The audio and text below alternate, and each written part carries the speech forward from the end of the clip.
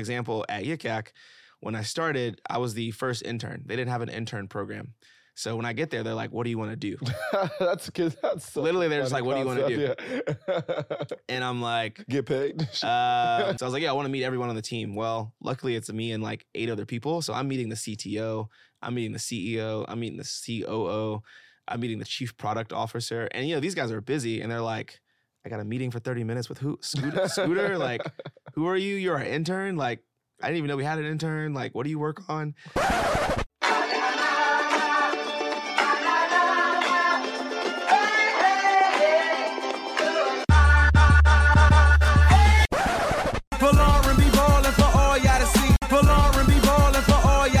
I'm going with the flow, and thank you, Folarin. All right, everybody. Welcome to another episode of Go With The Flow. I'm your host, Folarin Okulaja, here with a special guest. But before I get to my guest, make sure you like, subscribe, tell a friend to tell a friend to tell a friend, YouTube, Instagram, TikTok, Spotify, Apple Podcasts, anywhere that you get podcasts and content. Run it up. Exactly. Run it up. Exactly. Like and subscribe. But my guest today is Scooter Taylor. Welcome to the show, Scooter. What's going on? Thanks for having me, man. Thank you for coming on. And this episode came about because of Remy. Yeah. Shout out to Remy. Shout out Remy. The beauty in connecting people. So honestly, that's even where I want to start. Is one of my favorite things about New York City in general is the quality of people that you meet in the most random of ways. I went to a comedy show last night. Shout out Underground Overground Comedy. Shout out David Levine and Ethan Mansour, where they host these comedy shows in random locations all over the city. Okay. Went to one a couple months back. Ended up chopping it up with David after the fact, and now he's someone I consider a friend, and we've built that connection just through the city. For sure. And so now you're someone who I'm looking forward to seeing where this relationship goes. No, I mean it's good. I think.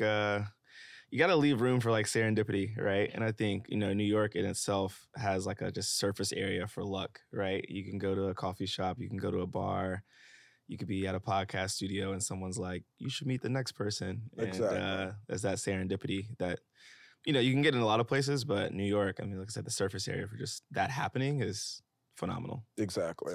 So Scooter Taylor, give the people your background. Who are you? Where are you from? Let's get into it. Yeah, man. I always start with Memphis, man. I'm from Memphis, Tennessee. If you've ever been to Memphis, it's a special place. It's got its challenges, but it's a very special place. The people are special. So yeah, from Memphis, fairly normal upbringing. Mom, dad, older sister. It was kind of the core four of us. I like to think that, my mom and dad, for the most part, like, never told me I couldn't do anything. Like, I didn't get really whoopings as a kid, if that comes off clear in our interactions. But I was just given the freedom to try different things. And, very early on, tried a lot of things on the computer. And, that kind of steamrolled to a lot. But I'm new to New York as well. I've lived in Atlanta, San Francisco, LA, but new to New York this is month 5 right now, I think, as of today.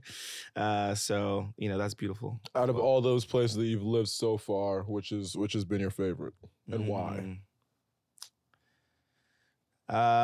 This might hurt some people. I mean, New York is the favorite for sure, right? Like, I really can see myself being here for 15, 20 years, honestly. Atlanta, though, is just so special. And people like to hate on Atlanta, but Atlanta is very... People hate on Atlanta? People do. I think, but I think those folks who hate on Atlanta have never really been to Atlanta, right? They actually have been to Georgia, and they've been to like surrounding areas of Atlanta, but they haven't actually just spent time in the city. I think if you're especially like a young professional Black person, like it's a special city. I think Atlanta is one of the most culturally important cities in the world right now. There's some beautiful people there doing beautiful things.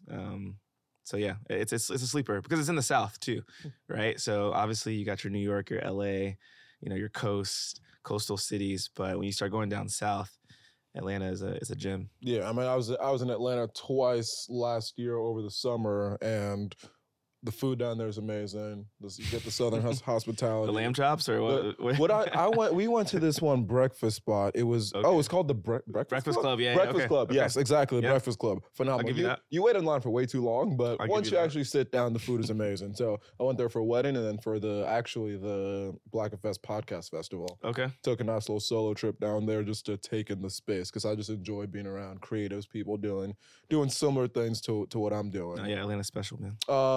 How would you describe your time growing up in Memphis? How has it kind of shaped who you are now that because you've lived in Atlanta, SF, LA, now New York. How does that Memphis upbringing still kind of stick with you?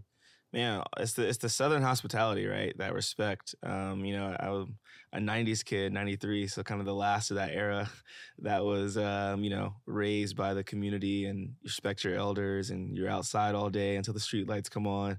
So I think there's definitely this just like Southern hospitality, respect, patience, grace that I really credit Memphis with. And then, I think just like, there's a rich culture, right? Obviously, 3 6 Mafia, the Young Dolph, the all the different rap music and how important that is to the city.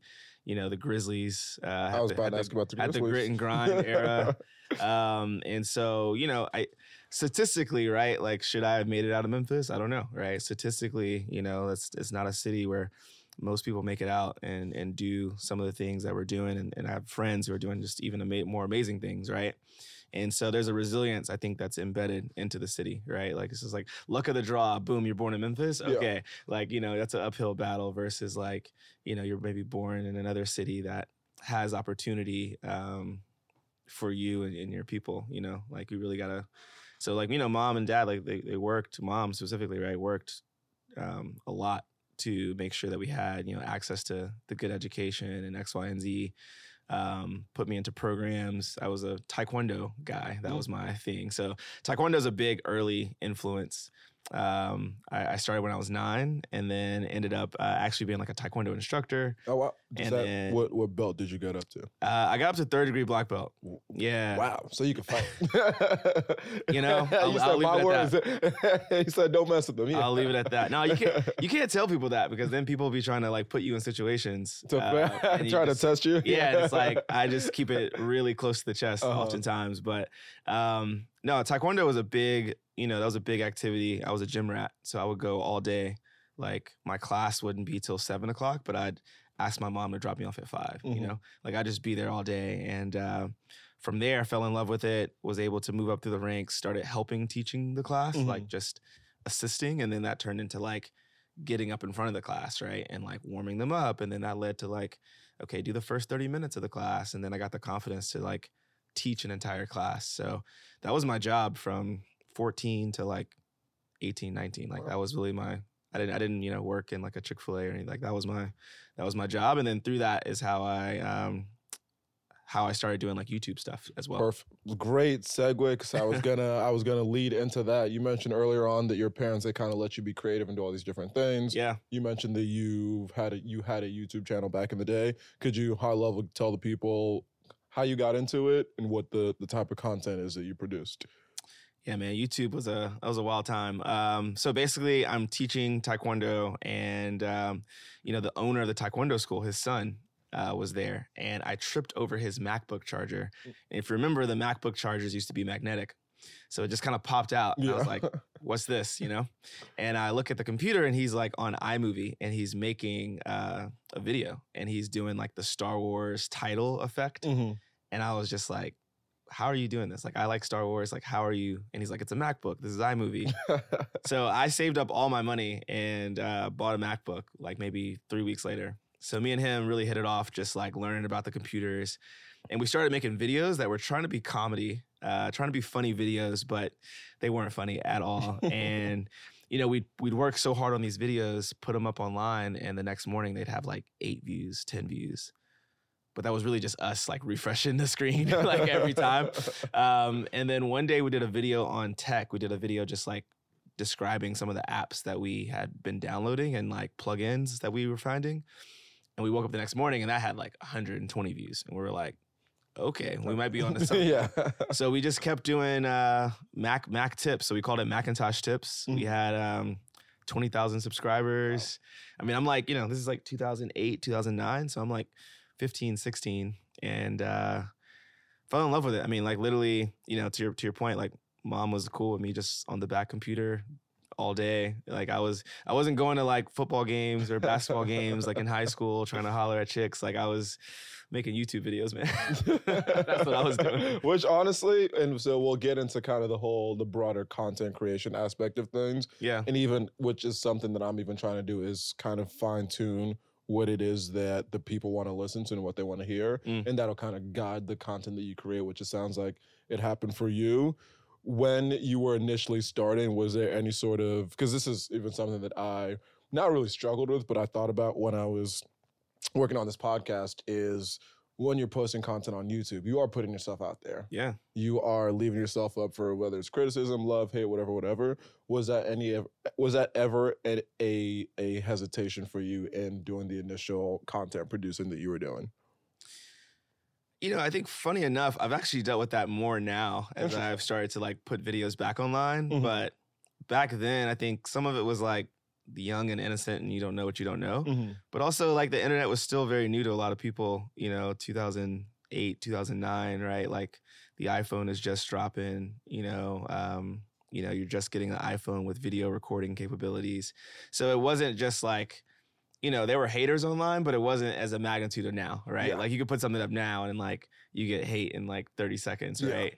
Back then you get a couple people who are like, this is stupid, or, you get your racist YouTuber every once in a while, but you kind of just shake that off.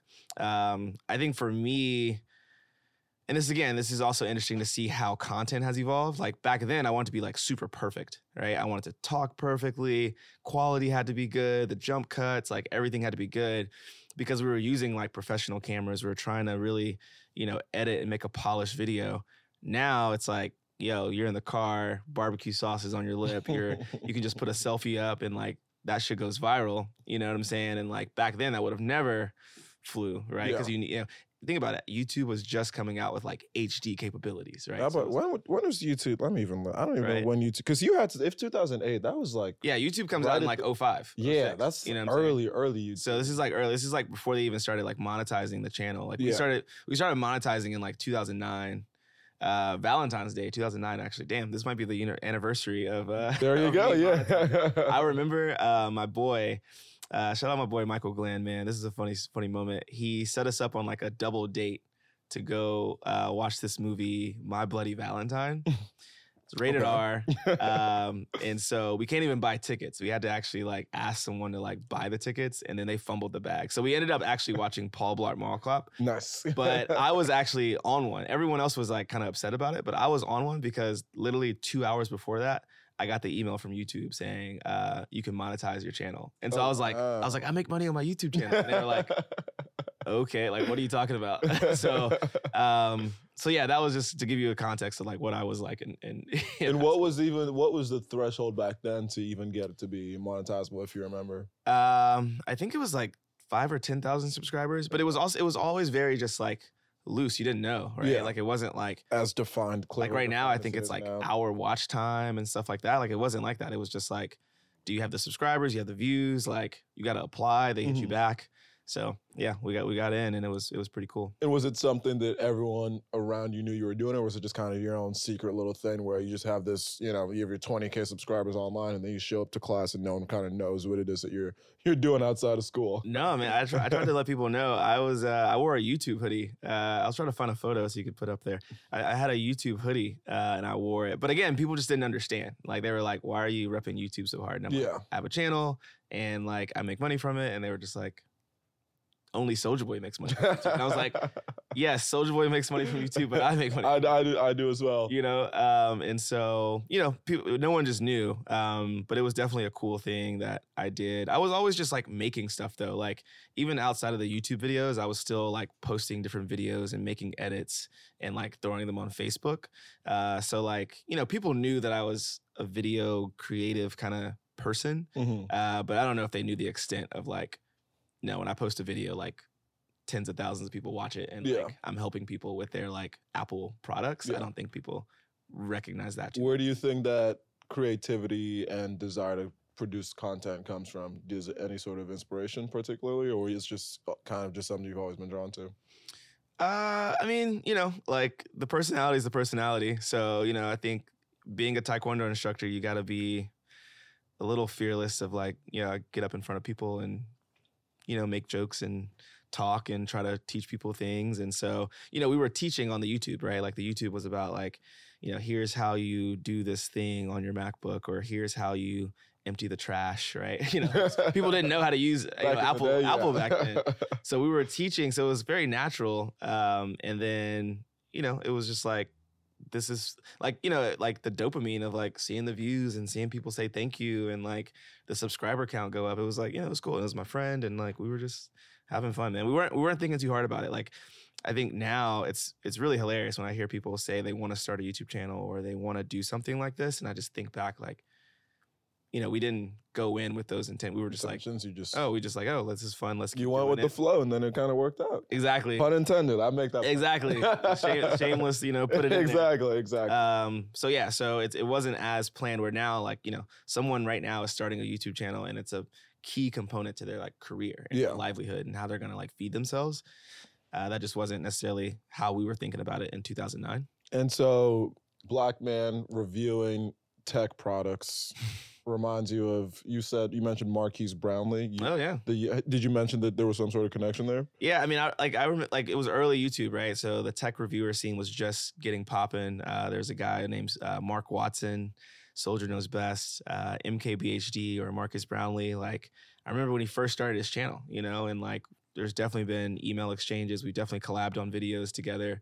And so I think prime example of like started very rudimentary, started very basic, 0 subscribers, and is now the biggest YouTuber, right? He, interviews Elon Musk and Joe Biden and, Tim Cook, right? And so, it's like the power of keep going and consistency. I just don't think we knew what we had. And then I think also just different.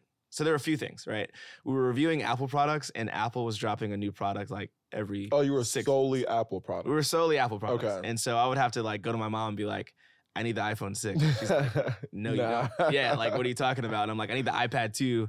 And it's like, no, like, that's just, so that was pretty expensive to probably keep up with that. And then I think in addition, I was going to college, and, my friend, he was getting married at the time. So like, we just had different life experiences that I think for us, we couldn't keep up with the consistency. Yeah. And so people were like, yo, where are the videos? And we were like, I'm in college. I'm trying to go to the party, But it was a great foundation, and I think, it served its purpose in its time.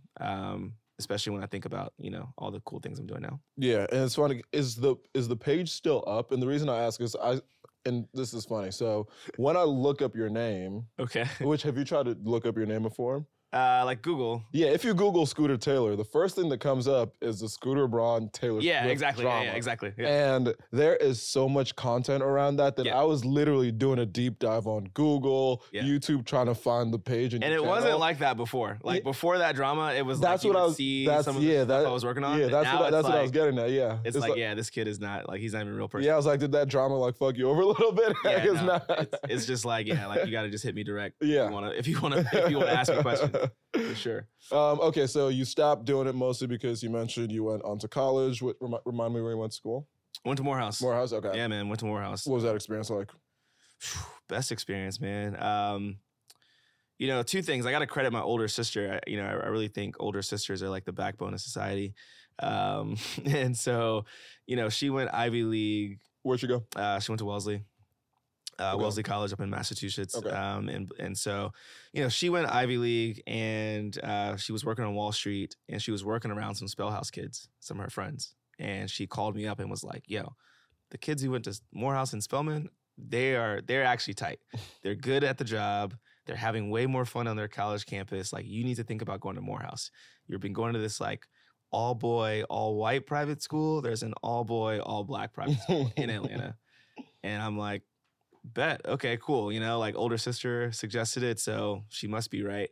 And so, you know, my first time in Atlanta was on move-in day. I didn't even. You didn't visit the campus. That's didn't- always a bold choice, not visiting your campus Man, before I you move in. I didn't Outside visit. of people who, when COVID happened, they couldn't do it. That's a bold move. Yeah, man. I didn't visit Morehouse. Like to give you the context of like how. To let you just give you the picture of like I didn't know what I was getting myself into. First time in Atlanta, we move in, and I'm in the West End of Atlanta. So if you don't know the West End, like it's the West End, you know. And I finished moving in, and I go to my RA. I'm like, yo, man, you know, me and my family are hungry. Where's the nearest like Chick-fil-A? And they just start cracking up, and they're like, you got a Popeyes and a Church's to choose from. Like, and it was like, all right, cool. Like, this is where I'm at, you know, with it. So I think now with gentrification, there's a Chick-fil-A. Yeah, I was about to say. I was about to say Chick-fil-A is everywhere in Atlanta. You know, back in the old days, it wasn't. Yeah, fair enough. And so, so in hindsight, you are happy with the HBCU decision, which is something that I'm always just curious about because I went to Princeton and loved my experience there. Have now met some people who went to HBCU. Yeah. So it's always interesting just comparing and contrasting what those experiences were like. And it was beautiful, man. I think, you know, you see the how dynamic of a people we are, right? There's so much diversity within Blackness, right? So you got your international students, you got the different socioeconomic backgrounds. And then I think it was just really cool to finally be in a space where, you know, we were the standard, right? Like the standard wasn't, you know, the white dude that I thought like, oh, we're all trying to achieve and get to that level. They're doing it, right? I was meeting, you know, some of my friends were doing stuff that was way more impressive than the guys at my high school, you know? And I was like, wait, okay, like this is the new standard. And I know people now that are working on Wall Street that look like me and that are, you know, daring to go start tech companies and do these things. And I'm meeting alumni that have raised, you know, funding and sold companies. So for me, it was like, man, I can be comfortable knowing that I can achieve high heights without having to like do some weird measuring stick up to, you know, someone on the outside that doesn't look like me. So and it's funny because for me, I was born in Nigeria and lived there for 9 years. Okay. And so coming to America, obviously, so in Nigeria, obviously, most people are not most. And the reason I was gonna say everyone, but not. I was gonna say everyone, but I said most people because literally 2 weeks ago I met. So Nigeria's in the. I don't know when I'm actually going to drop this episode. Yeah. But on February 11th, Nigeria will be playing in the final of the African Cup of Nations. Okay. Last weekend, I was watching the game at Lagos Times Square with some of my friends. And these girls walk up to me. They come with some of my friends. And then we just get chatting. They ask where I'm from. I say, I was like, I was born in Nigeria, but I've lived in America since I was 9 years old. Right. I was like, where are you guys from? They're like, oh, we were also born in Nigeria, and we lived there for 15 years. But they were not Black. Oh. They looked South Asian. And so it was just a little bit. I did not expect you to go there. I was very confused. I was also you should have seen the look on my face. And one of them even dared to say she was more Nigerian than me. I was shook.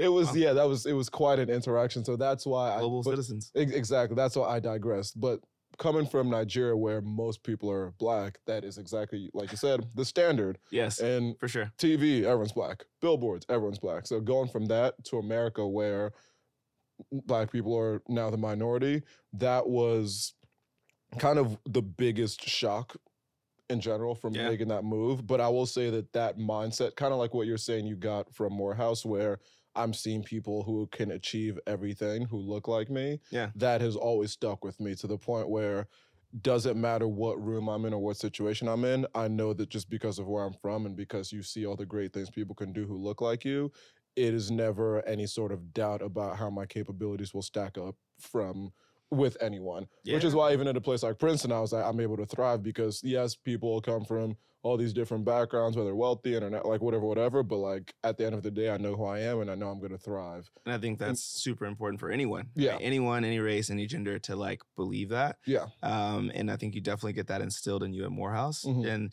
they do it in like different ways. Like there's different, you know, sayings and things that like in quotes that we kind of can like spit off like the back of our like for example like one of them is like you know, there's an air of expectancy at Morehouse, right? There's an air of expectancy that no man living, no man dead, no man yet to be born, right, will do the task or do the job as well as you'll, do, right?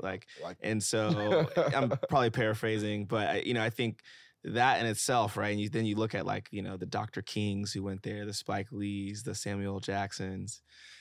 Shout out Metro Boomin. He went there. He went to Morehouse? I did not know he went to Morehouse. Funny enough, man, I was talking to someone recently at a dinner, and he's about my age, a little bit younger. And I was like, I went to Morehouse. And the first thing he said was like, oh, Metro Boomin went there. And I was just like, that's a generational thing because, anyone who's a boomer, Generation X, they're like, that's where Dr. King went, that's where Spike Lee went. And now I think it's Metro Boomin. Shout out Metro. Shout out Metro. But there's a lot of excellence coming out of Morehouse, coming out of Spelman, coming out of Clark. There's just a lot of excellence, a lot of Black excellence, a lot of just excellence in general coming out of there. And, you have to make a decision. Either you're going to be insecure about that or just kind of not live up to that, or you're going to just, actually try your best, right? And put your stamp on it. And so. And then after Morehouse, the next stop was where for you? The immediate next stop was San Francisco on a pullout couch. Okay. Is that where you were working on Yik Yak? No. So I was doing Yik Yak right at the end of school. Okay. Yeah. So Yik Yak was a social media app that was in Atlanta, right? And I think this is where, serendipity, right? That's the word of the podcast. Yeah. No, look, man. A lot of those tech companies of that era, this is 2014. So a lot of tech companies who were raising funding from VCs in San Francisco, they were located in San Francisco. You had to go to San Francisco to go work at some of those top name companies. And then here comes this random app that has grown on every college campus, number one in the App Store, backed by some of the biggest investors in San Francisco. And they're right in Buckhead in Atlanta. And, I did not know that. Yeah. And so, I would say back in the day, right, pre-pandemic for sure, when you took, VC dollars, the investors were typically like, yo, you got to come out to San Francisco. You're going to move because why are you in Atlanta or Memphis or Nashville or Austin, Texas or Miami, right? Now it's oh, you can stay there and we'll make it work. But back then it was yo, you got to go out to San Francisco. Yeah. So I lucked up and, not found, but I was just moving around the tech scene and I ran into the founder of Yik Yak. And before Yik Yak, I had tried to throw the world's largest water balloon fight. I talk about this often, but tried to throw the world's largest water balloon fight and I failed 2 or 3 times at it. And I looked at him, I said, man, you've got funding, you got every college campus using your app, you should be able to do this. And he was like, cool, he gave me his email. I didn't email him, I actually lost the email. And then I needed an internship and I had a buddy who was also applying, but he didn't get the job. And I was like, yo, I met those guys, I need to email them. What's the email? I'm gonna email them and try my hand at it. And it worked. And so I became the 8th, first intern for sure. But it was me and 8 other people in the office when I first joined. What was it like? Because I'm so curious, because I work at a massive company. One day down the line, I do want to try to you would crush it. You would crush it for sure. Appreciate it. Operate in the startup world where you're kind of building something from the ground up and it's a small team. Yeah. What was that experience like for you? And how do you compare it with, have you worked at a bigger company at all or no? No, I've never worked at a bigger company. I've never had a corporate job. Okay. I did a corporate internship once. Okay. And that was pretty fun. But outside of that, I've never had a corporate job. So, my first day at Yik Yak, I went from planning a marketing campaign for the University of Arizona to stocking the fridge with more water because their water was all gone. So you're just doing everything, right? And it was awesome. But, I did use one lesson from that corporate experience at Yik Yak, and I think it really helped, right? I think what people fail to realize is startups are small, but the goal is to grow them into large companies. Yeah. And so the things that you learn at a big company are still sometimes pretty helpful at a small company, right? Not everything, but some things. So for example, at Yik Yak, when I started, I was the first intern. They didn't have an intern program. So when I get there, they're like, what do you want to do? That's so literally, they're just like, what do you want to do? Yeah. And I'm like, get paid. So learning from that corporate internship the year before, I was like, well, I want to meet all the people on the team. right? Because that was the first assignment at the corporate internship. They were like, meet your team for the first 2 weeks. Yeah. So I was like, yeah, I want to meet everyone on the team. Well, luckily it's me and like 8 other people. So I'm meeting the CTO, I'm meeting the CEO, I'm meeting the COO, I'm meeting the chief product officer. And, you know, these guys are busy and they're like, I got a meeting for 30 minutes with who? Scooter? Like, who are you? You're an intern? Like, I didn't even know we had an intern. Like, what do you work on? But I'm asking them like, you know, what's your role? How can I help you? How do you interact with marketing? You know, what's your day-to-day like? And I started to see the pieces of the puzzle, right? Cool. All right, so this is how the CEO and the COO operate. Got it. Chief product officer reports to this guy. Okay, the CTO and the CEO are aligned. Oh, that's how the product guy works with this. Okay, and then I'm marketing. Oh, okay. So like it was a really good experience to just see how it operates. Yeah. And then I just called my mom and I was like, I can do this. I can do the startup thing. And she's like, what? No, you're just an intern. Like, what are you talking about? And I was like, no, I can do this. And was the rest of your internship still you deciding what you wanted to do, or at a certain point did they kind of organize some sort of internship program? So yeah, I was an intern for like a year and a half or so, and so Damn. yeah. Okay. So it's like during school. Oh, so in my mind I was thinking this is like a summer. Okay. No, it was like during school, and Okay. so I think I went through like a school, and then the summer, and then I think the next summer they actually had a full intern program. Wow. They got like laptops and like it was a whole thing. And you're like, where was this when I was They there? had like, yeah, dude, it was like a whole orientation program. So I was with them, like I said, it was like 8 or 9 people when I was like there. By the time I left, they had like 80 people on the team. Wow. So they scaled up pretty quickly. Success. And do you still keep in touch? Because Yik Yak does it still operate?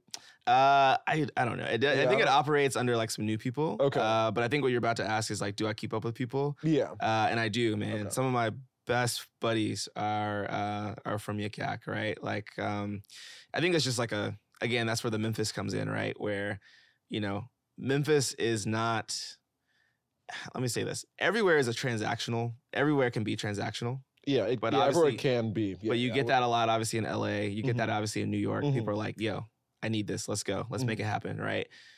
The South, Memphis, like, people take their time, man. They want to meet you. You know what I'm saying? And like, how's your family doing? And Yeah. how's your day? And that was big for me, right? You know what I'm saying? I'm not just working around people, but I'm asking about other things outside of work. Mhm.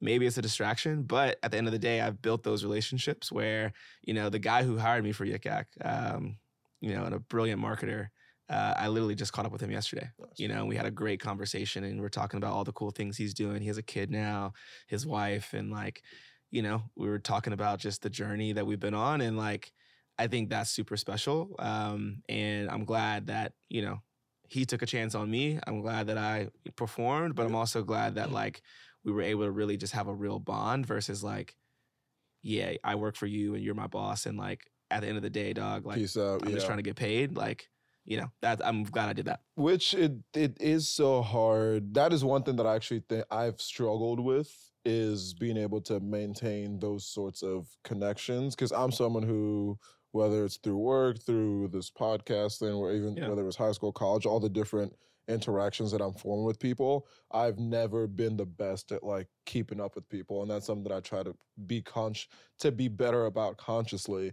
to the point where now my one thing is, if someone crosses my mind, I just text them. Yeah. Yo, how are you? Yeah, man. Easy little simple thing like that. Because again, it is, as much as I ask people for things a lot, not even necessarily. So even like me and you, Yeah, no. we met on Zoom a week or two Literally, ago. yeah. Now you're on the podcast 2 weeks later. I'm definitely going to keep up the interaction. So just little things like that, where as much as we are doing this thing together, I don't want it to just be that one initial interaction. I want to make sure we're still For sure. building the connection going forward. So it's a good thing that you've been able to mindfully keep that up. Yeah, man. I mean, I think the internet helps with that, right? Yeah. Posting a status, posting on Instagram a lot. Like, but I think there's merit to also being upfront and asking for what you want, right? And sometimes, you know, you may not do that because you're scared of ruining the relationship or whatever. But I think there's merit to that. And then a hack that I learned, I don't do this often, but I wish I could credit the person who first told me this. But what they do is, you know, once a month, they'll go to the end of their iPhone, like messages, like the very end, Mhm. and be like, who's the last person I texted? And typically it's someone that you're like, damn, I haven't talked to this person in a long time. Wow. Let me actually like check in. You Yeah. know? That's a fun little hack to now start. I want to see. Let's see if I'll even say who it is. I'm scrolling, which is crazy how far back you go. Oh damn.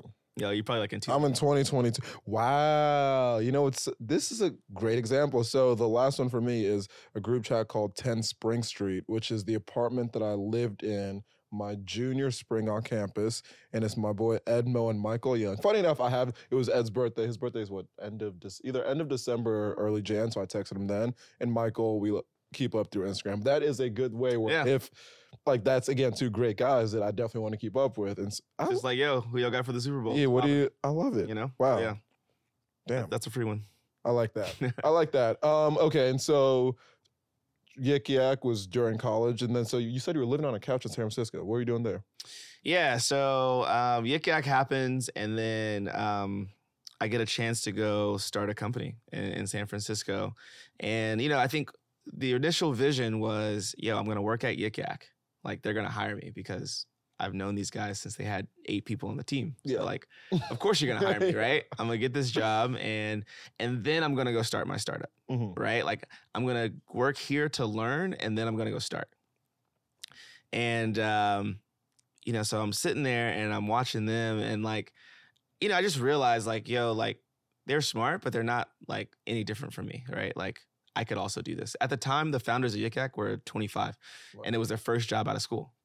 And I'm like, the things you guys are saying, I could also, I'm learning rapidly here, and I got my own spin on it, and I've been doing the YouTube thing, and, I think I could do this. And I got a chance to go through Y Combinator. So the first company that we started was called Look Live, and it went through Y Combinator out in San Francisco, which is, one of the top accelerator programs. They're the first investors in companies like Airbnb and Dropbox and Reddit and Instacart and DoorDash. I think Dropbox. But a lot of great companies went through Y Combinator. And, in my mind, I knew that was a goal. I was like, okay, when I'm 27, 28, I'll go through that. But first, let me go learn at a startup. And I had a mentor call me, and he was like, yo, we're going to go start this company. But you got to come move out to San Francisco in 2 weeks. And I was like, I'm trying to get the Yik Yak job. Can I come later? You guys go out there, get it started, and I'm going to come. Yeah, I'll meet y'all out there. Yeah, because I'm going to collect some paychecks, and I'm going to come. And he was like, no, you need to tell me right now, are you going? And I was like, well, if you can get it in writing, I'm good. And so he literally took him 2 weeks to get it in writing. I collected a paycheck. But I knew that the Y Combinator stamp was, a better use of my time than working at Yik Yak. And then unfortunately for a lot of the team members, but fortunately, I guess, from my timing, they shut down maybe 6 months after I left. So, and your time as an entrepreneur, and even just your experience more broadly as an entrepreneur is something that I want to get into. Yeah, because when we met over Zoom, you said the line that in that time you made every mistake in the book and you were able to learn from them. What were some of those mistakes that you made, and what was that experience like as a young entrepreneur who was trying to build something from the ground up? Man, so many mistakes. We could list them off. I think they all boil down to being scary. Being scary. Just being fucking scary. You're just scared, right? Wait. You're scared? Yes, you're scared, right? Okay. And fear. Okay. Fear okay, and okay. being scared, Okay. right? Quit acting scary, which is hard to say, right? Because it is scary. It can be, especially when you're young. But to be honest, the things you're afraid of really aren't going to actually come get you. And everything is actually, you can work it out. You can go figure it out, but you have to be bold enough to lean in, right? It's like monsters in the closet, right? You're like, okay, there are monsters in the closet. Well, we can either be scared to sleep in the room, or we have to actually open the closet and flash a flashlight on them. And then we just realize oh, it's just it's a mop, and it's not actually a monster.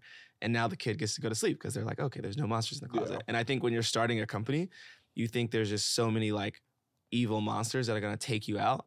And it's if you just would lean in and not be afraid to talk about those things with a mentor or another entrepreneur, or just have that difficult conversation with your co-founder, you'll realize it's actually not that scary and it's actually not that catastrophic. let's keep moving. Which, although I will say it can be, and I think because you've gone through it, you can say that. This is definitely survivor. This is also survivorship bias, right? Yeah, exactly. And it's so, much easier said than done, because I For can only imagine how many people there are out there who have an idea they want to start, who they have a company, they have XYZ that they're trying to get into, but the fear of burning the boats, of leaving everything, leaving the safety net of whatever well-paying job you're in to kind of take that chance. Well, I mean, I struggle with that too in much different ways. Yeah. So it is hard to kind of take that chance and take that leap. And again, you're right. You're so right. Thanks for checking me on that. I think, I'm talking from my perspective, right? Like, I'm coming out of school. I never had a corporate job, so I don't know what it's like to have your bank account hit every 2 weeks and like you have thousands in there. So I was broke. So they were paying me $600, every 2 weeks, and I'm like, this is great. This is a lot of Chipotle that I can eat. And like I've never had a nice condo apartment with myself and laid it out and having pre-games at it. Like I was used to kind of bare bones, which is one, is some anecdotal advice that sometimes the best time to start a company is kind of right after school, right? Because you're used to living low and you don't really know what you're missing, versus on the other side, you kind of have like lifestyle creep. So if you typically take vacations, if you like nice clothes, if you bought a nice car, right? Now you're kind of stuck in those, just lifestyle creep. You have a car note, you have furniture that costs $1,000, that couch costs $2,000. Like you're not trying to give that up, just to go start your startup. So, I feel fortunate enough that I did do it early at 22, 23. I do have friends who reach out to me now and they're like, yo, I want to go start something. And sometimes the biggest hurdle isn't the idea. It isn't their talent. It isn't none of that. It's, are you okay? Like, not having the same amount of money that you've been having, but like in this time frame, right? Like in a perfect world, in 12 years, you hopefully will have made a lot of money, right? Yeah. Because you actually did this. But I think also too, right? Like a big thing I'm also learning is we have to like widen our view of what success is. And like money is one piece of it, but also the joy it's going to bring you, right? The impact you're going to make, the lifestyle you kind of want, the freedom you want, right? All those things also make up the piece of the puzzle. It can't just be, oh, I'm doing this to get rich. Yeah. But again, to your point, I started when I was fairly young. If anyone's starting when they're young, I think they should just remember to like lean in. Don't be afraid of the potential catastrophic monsters. Yeah. And also, I never heard that term lifestyle creep, but I think that's 100%. Oh yeah, lifestyle creep is real. That's just holding me. But I think that's definitely my biggest. Lifestyle creep is real. The biggest hesitation, because again, I like that every 2 weeks there's money in the bank account. I like that I got my bonus in January. So that is the thing where, and I love what you said about having different definitions for success, because for most of us it is money. It's what's that person worth? What blah blah blah, and it.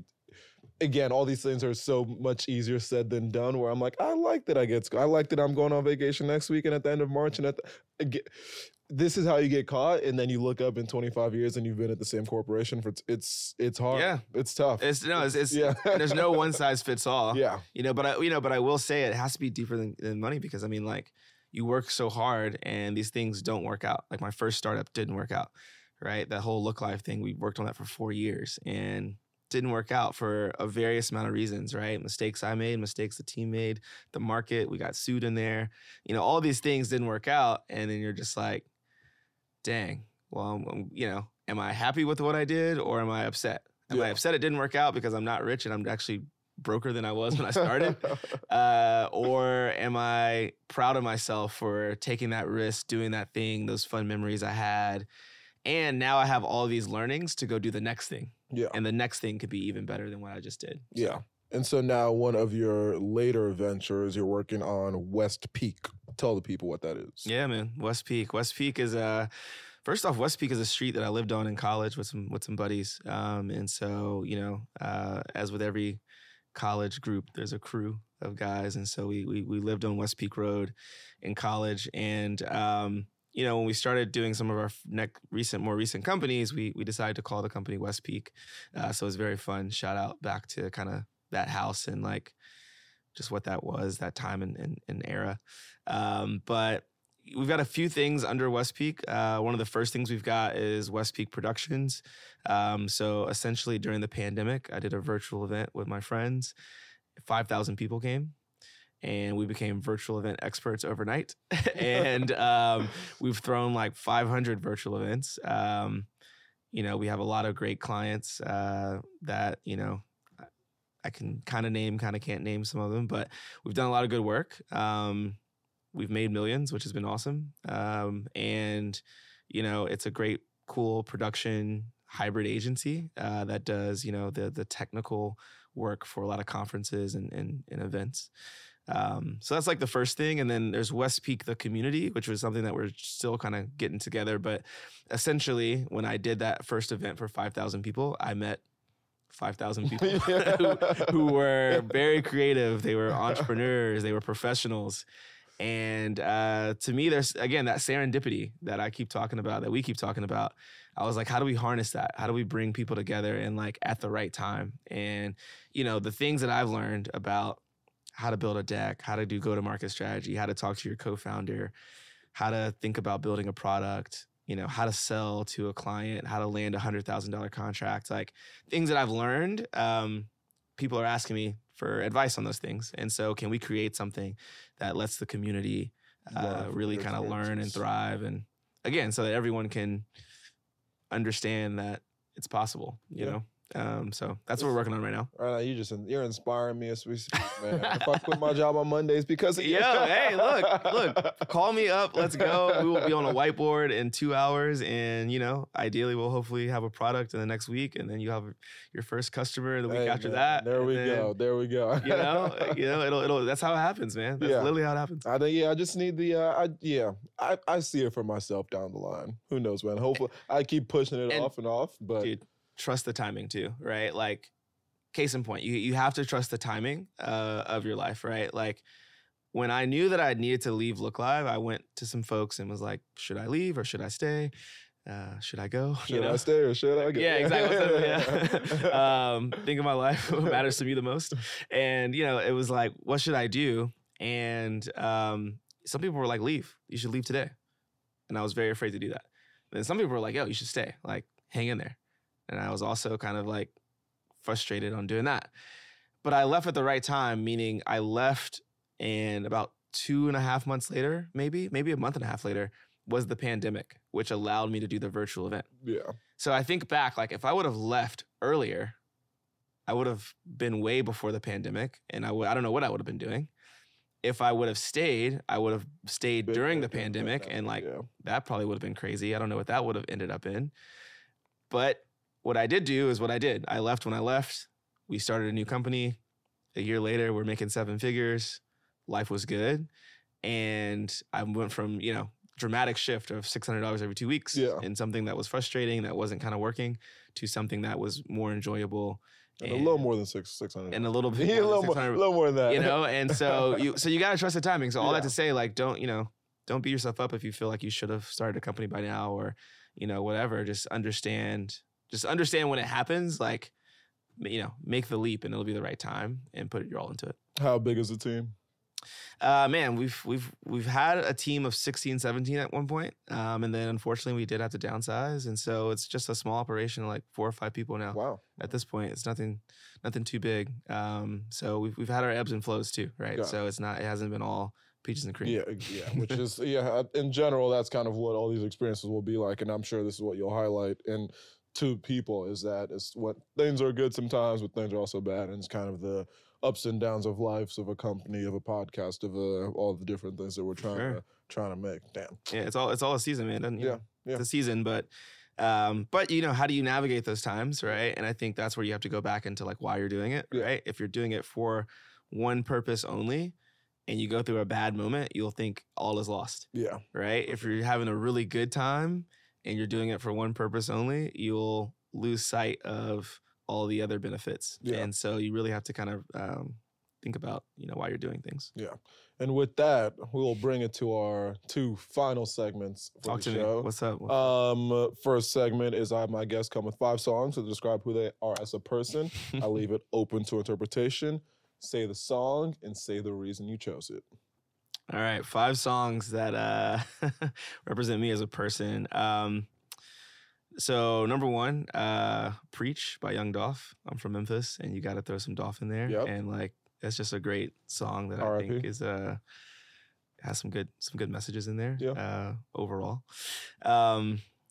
Latch by Sam Smith and Disclosure. Okay. I think that's one of the best songs ever made. Best songs ever. Wow. You know, I think, you know, it represents, when you listen to that song, you feel like you're at a day party. And we threw a lot of day parties in college. And that was an instrumental song. Is Darty or Dage? Darties. Yeah, we do some darties.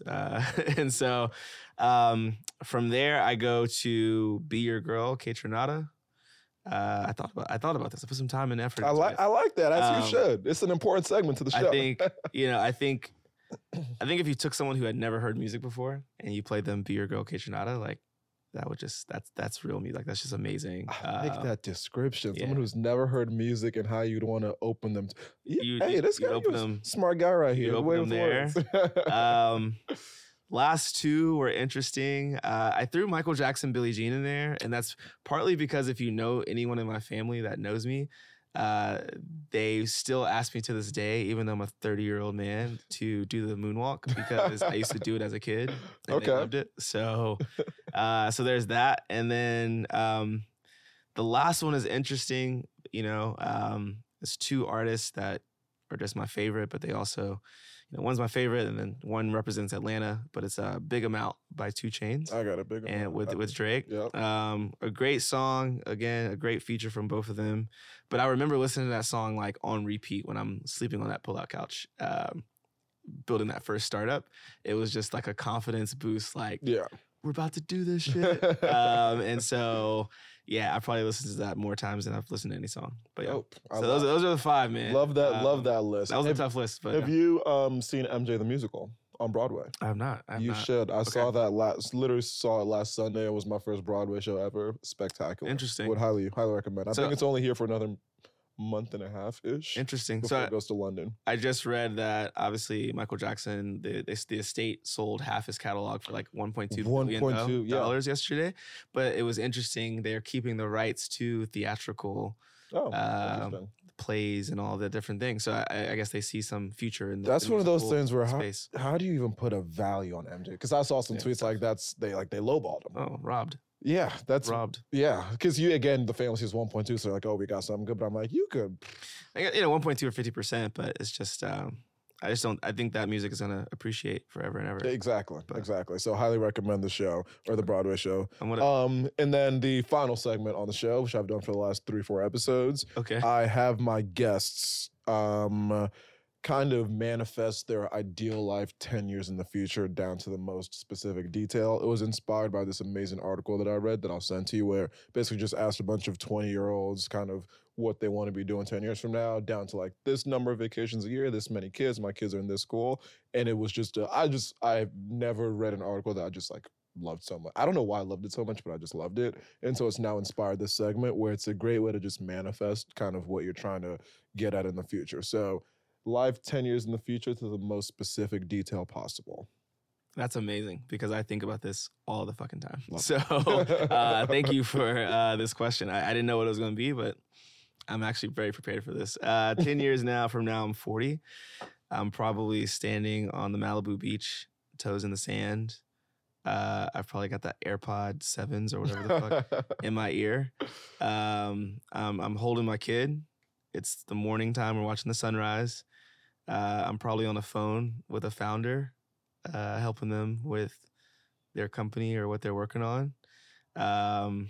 We, are just walking down the beach, enjoying the morning.